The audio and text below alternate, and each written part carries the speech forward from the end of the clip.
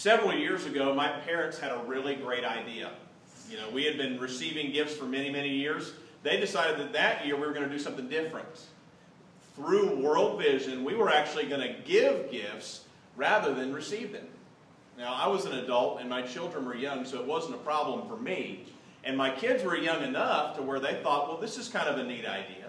And so through World Vision, I believe we provided some goats, a tree for some folks in Africa so they could better provide for their families. In fact, one of my children, Susanna, got so excited about the idea that she suggested that we take some of Grana's cats and send them over as well, just to be a little bit extra helpful. Well, this year, my parents have had the same idea. And so rather than giving Christmas gifts to myself and the children, they're going to do the same thing, give through World Vision.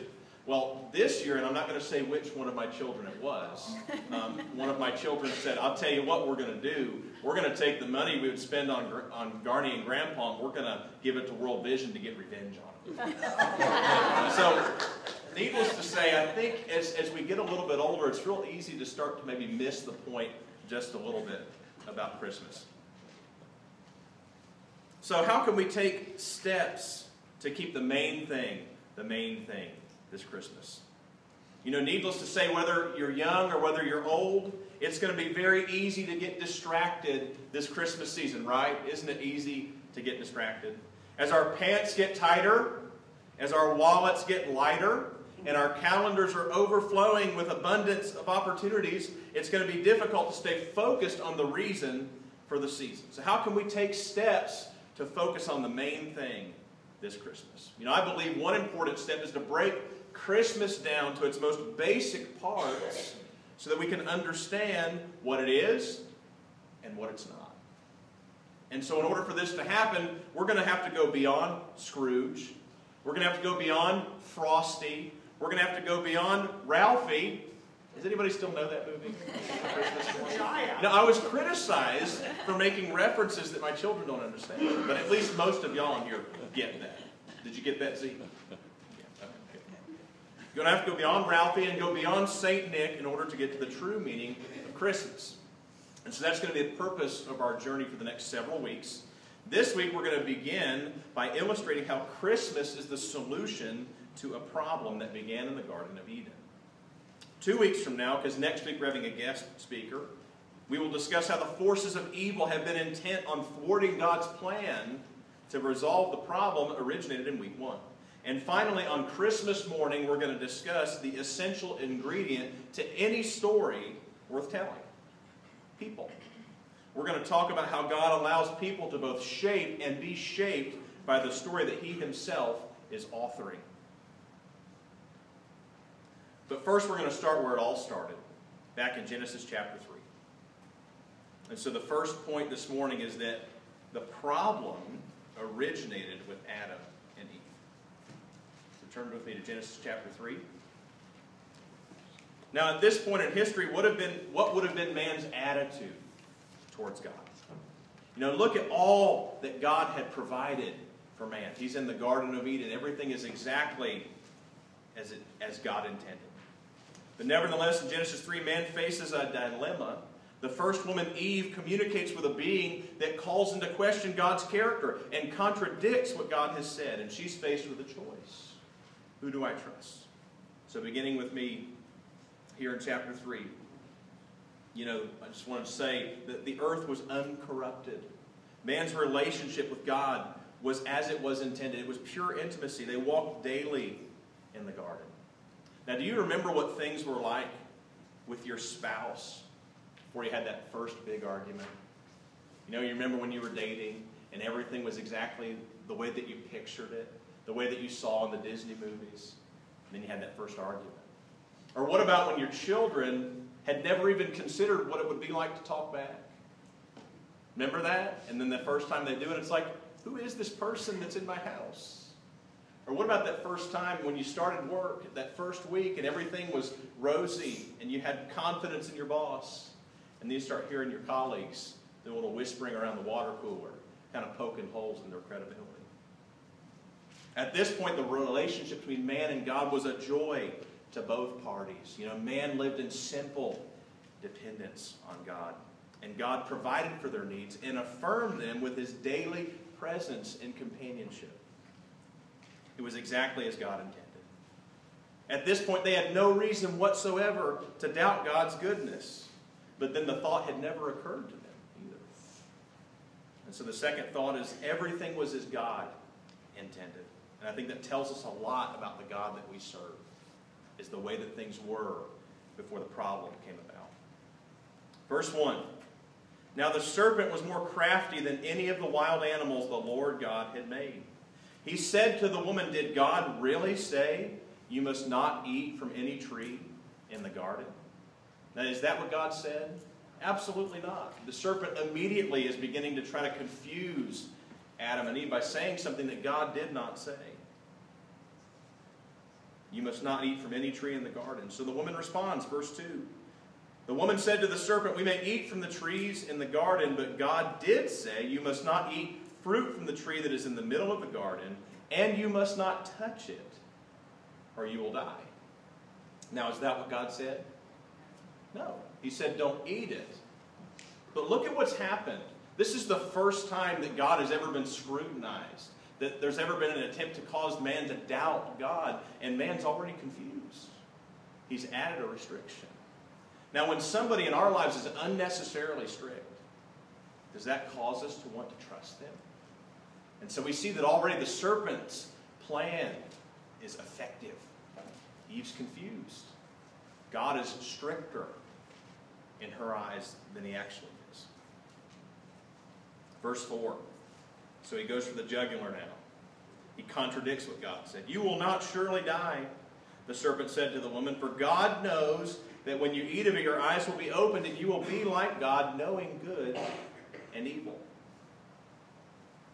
So the serpent contradicts what God has said. He says God does not want man to be equal to himself. And the implication is that God cannot be trusted. You know, this God who seems all nice and good, who's with you every day, who's done nothing to cause you to doubt him, he has a reason. He has a motive. An ulterior motive. He's trying to control you, to restrict you. And he can't be trusted. And so thirdly, they were tempted to doubt God's goodness. You know, though they had no reason, they had no good reason to doubt God. But they had no experience with evil. And that was intentional. God had protected them from even knowing what evil was. But because they had no experience with evil, you know, they were vulnerable to it. And they were more than a little bit naive. So with that in mind, I would say, look at what the serpent does not suggest. So it says he's crafty, he's cunning. So why did he not suggest some of these things? You know, he said to Adam or Eve, why don't you just pick out one of the animals and hurt it? Poke it with a stick. Make it upset. Why does he not just say, hey, you know, Adam or Eve, why don't you just injure your spouse? Just sock them one. Make them hurt. Or why don't you just curse God? I'll tell you why he didn't suggest that, because they would have figured out what kind of creature he was. He has to be a lot more crafty than that. He has to be a lot more subtle. So what does he do? With cunning, he presents a command designed to protect. A command designed to preserve their innocence as a sinister attempt to control them and restrict them. And this gets you and I every time, doesn't it? We're tempted to believe that someone in a position of authority, somebody who's a rule maker, is not looking out for us, but they're looking out for themselves. In Chick-fil-A, in college, I worked at Chick-fil-A on the weekends. And the boss there, he's a pretty good guy. His name was David. He couldn't have been that bad. So he was the boss. And I thought he was an okay fella. And we went to actually the Chick-fil-A ranch and rode on a hayride. And he shared a devotional thought. But as the weekends went by, I had colleagues begin to say things. And I wasn't really seeking it out. I wasn't even really listening. But they were saying things like, you know, his parents are well off. He didn't really deserve the position.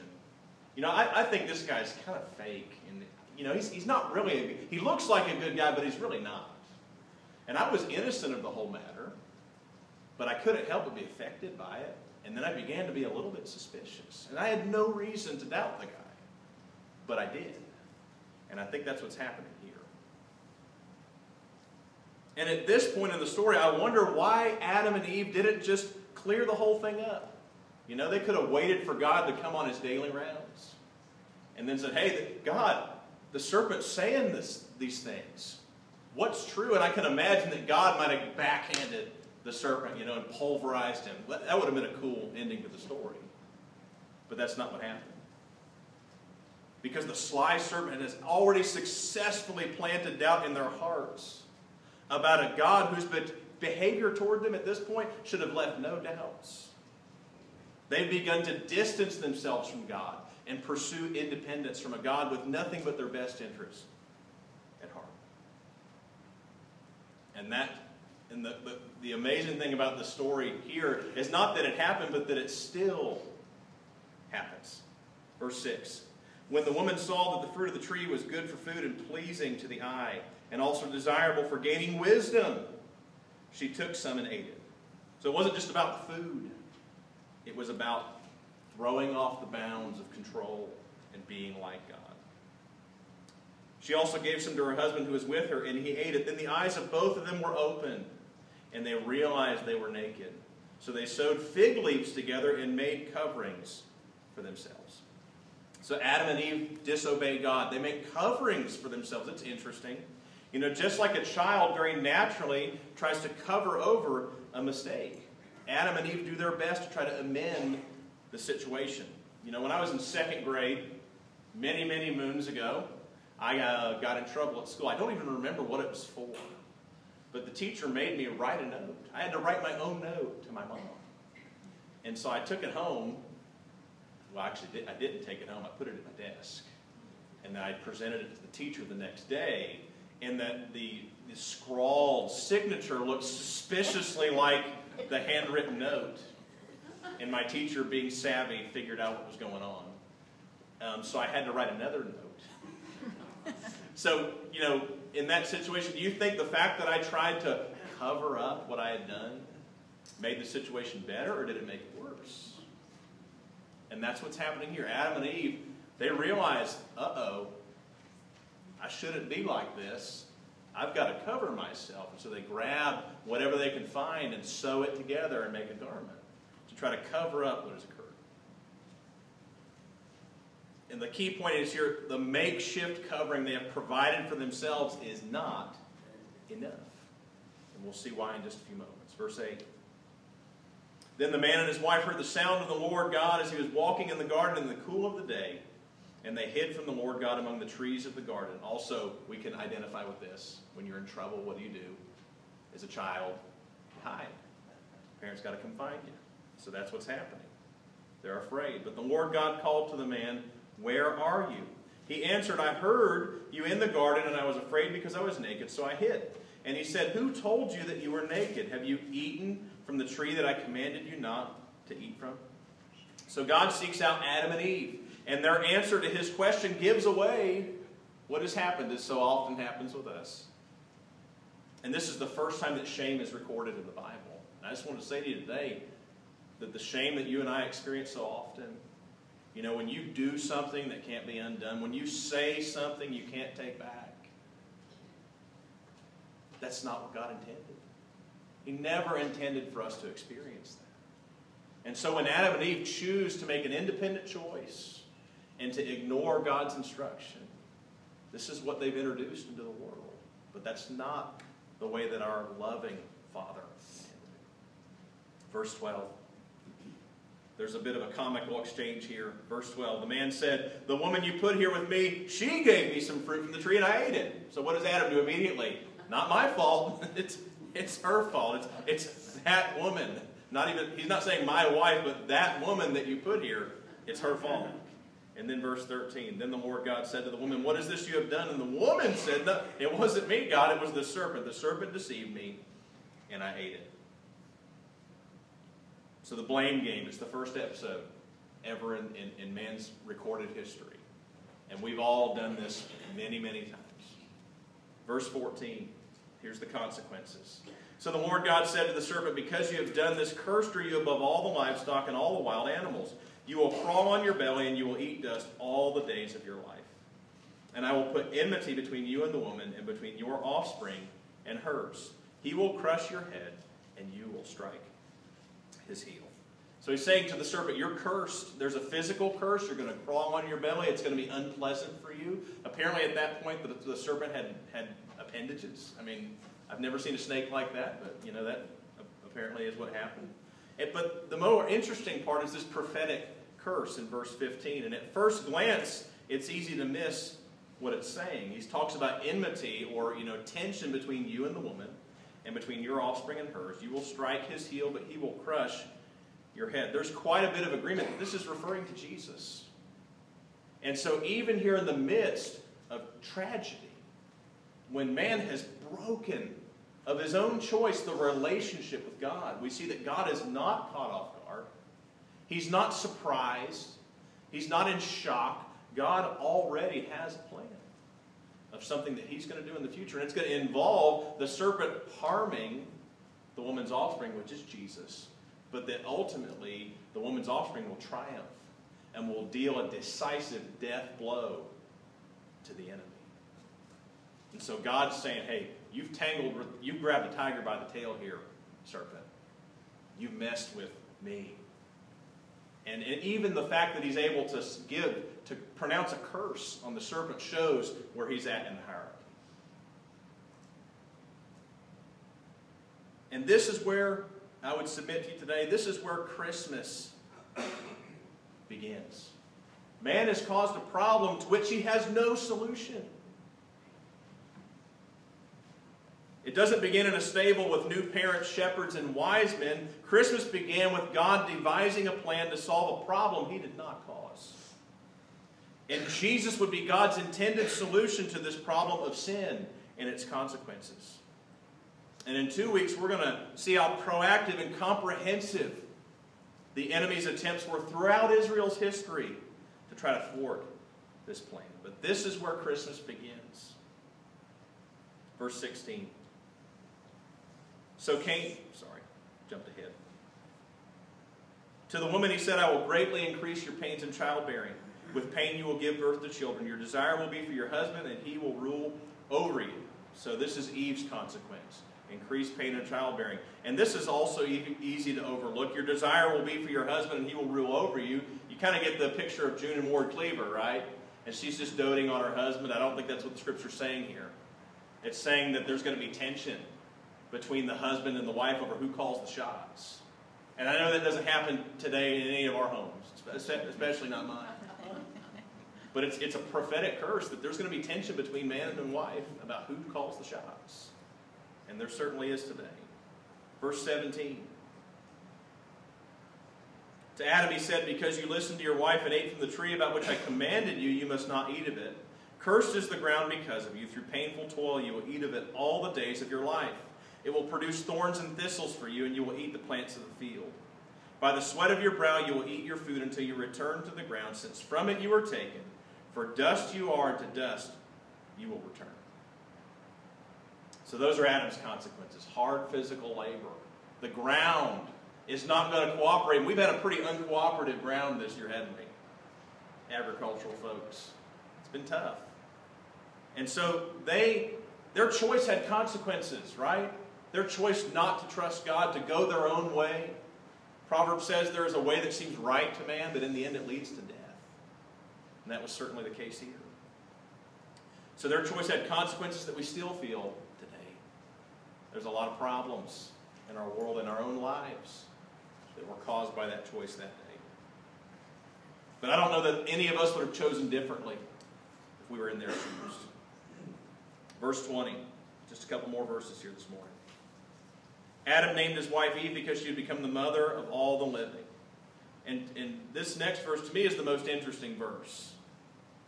The Lord God made garments of skin for Adam and his wife and clothed them. It's easy to overlook why this is significant. What would have had to happen in order for God himself to provide the skins? Something had to die, right? And so when they screwed up and they went and grabbed whatever they could find to cover up, it wasn't good enough. It wasn't sufficient. And there's not a lot of commentary here, but God provided skins.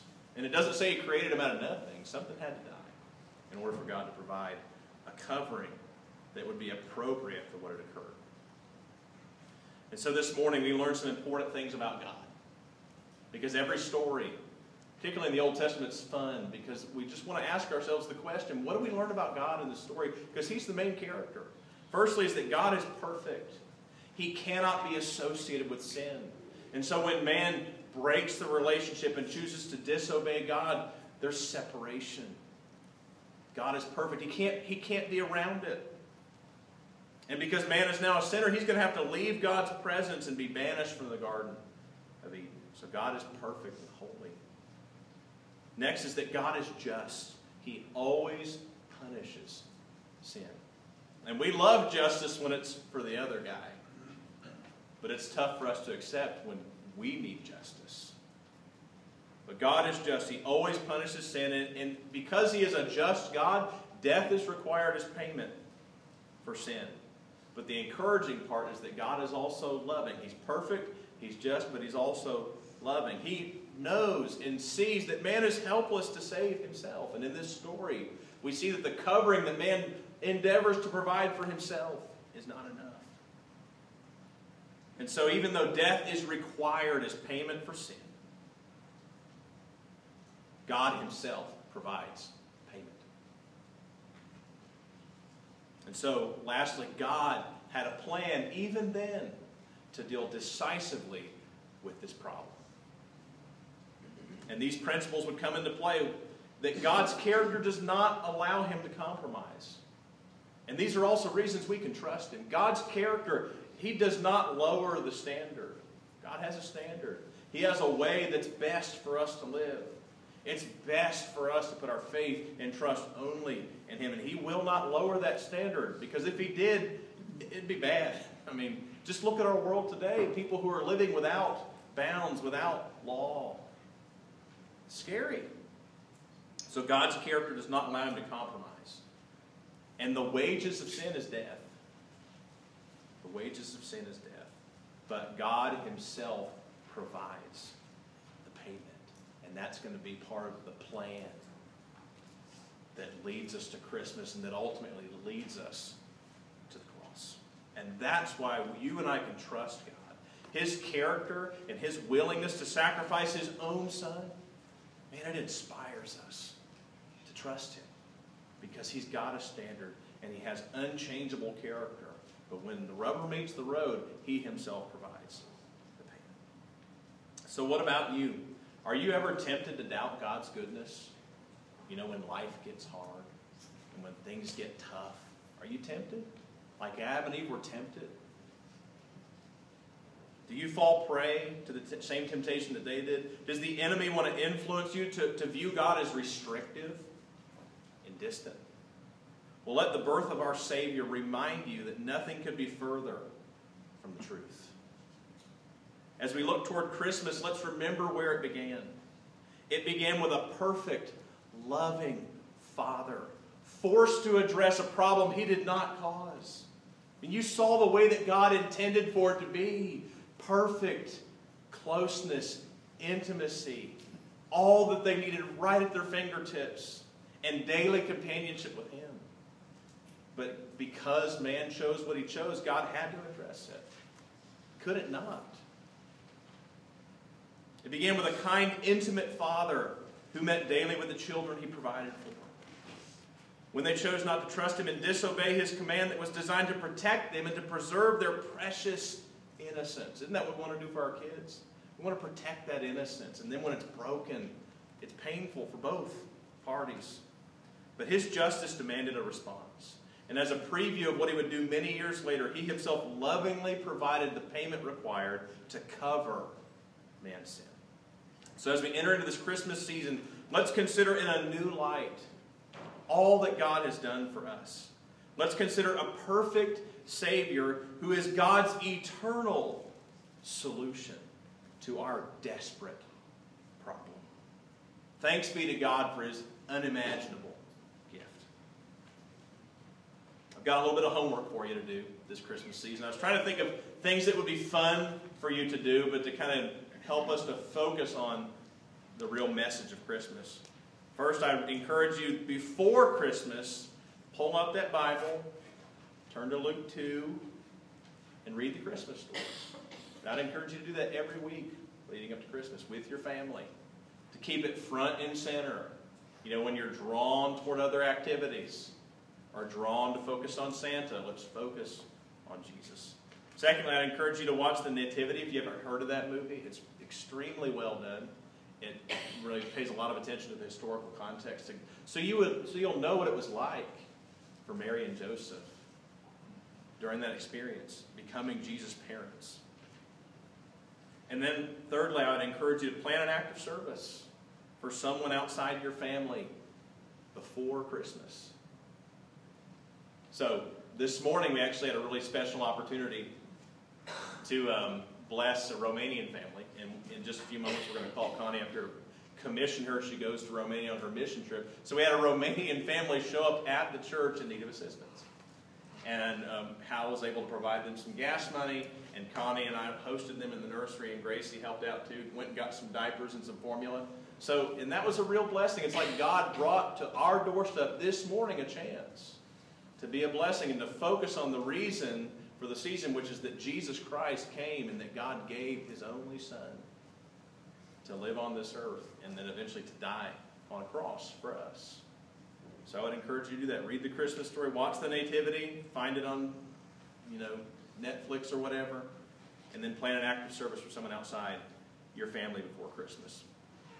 Because as we've seen today, Christmas began a long time ago. And it began as God's intended solution to a problem that He didn't cause, but that we did. Pray with me. God, thank you so much for this day. This chance to be here with my brothers and sisters, and may we be encouraged to remember that Jesus, you are the reason for the season, and that it began with a sad decision by us, by humans, to not trust you, and even though you've done nothing to earn their mistrust, God, we're so susceptible to evil, we're so susceptible to being influenced, to depend on ourselves and to make independent choices, and then we end up with really sad consequences. So God, as we enter into this Christmas season, I pray two things. I pray that we'll keep you as the focus, Jesus. And I pray that we'll allow you to inspire us to not just focus on you, but to focus on others that are outside of our families so that we can be a blessing this Christmas season. It's in Jesus' name I pray.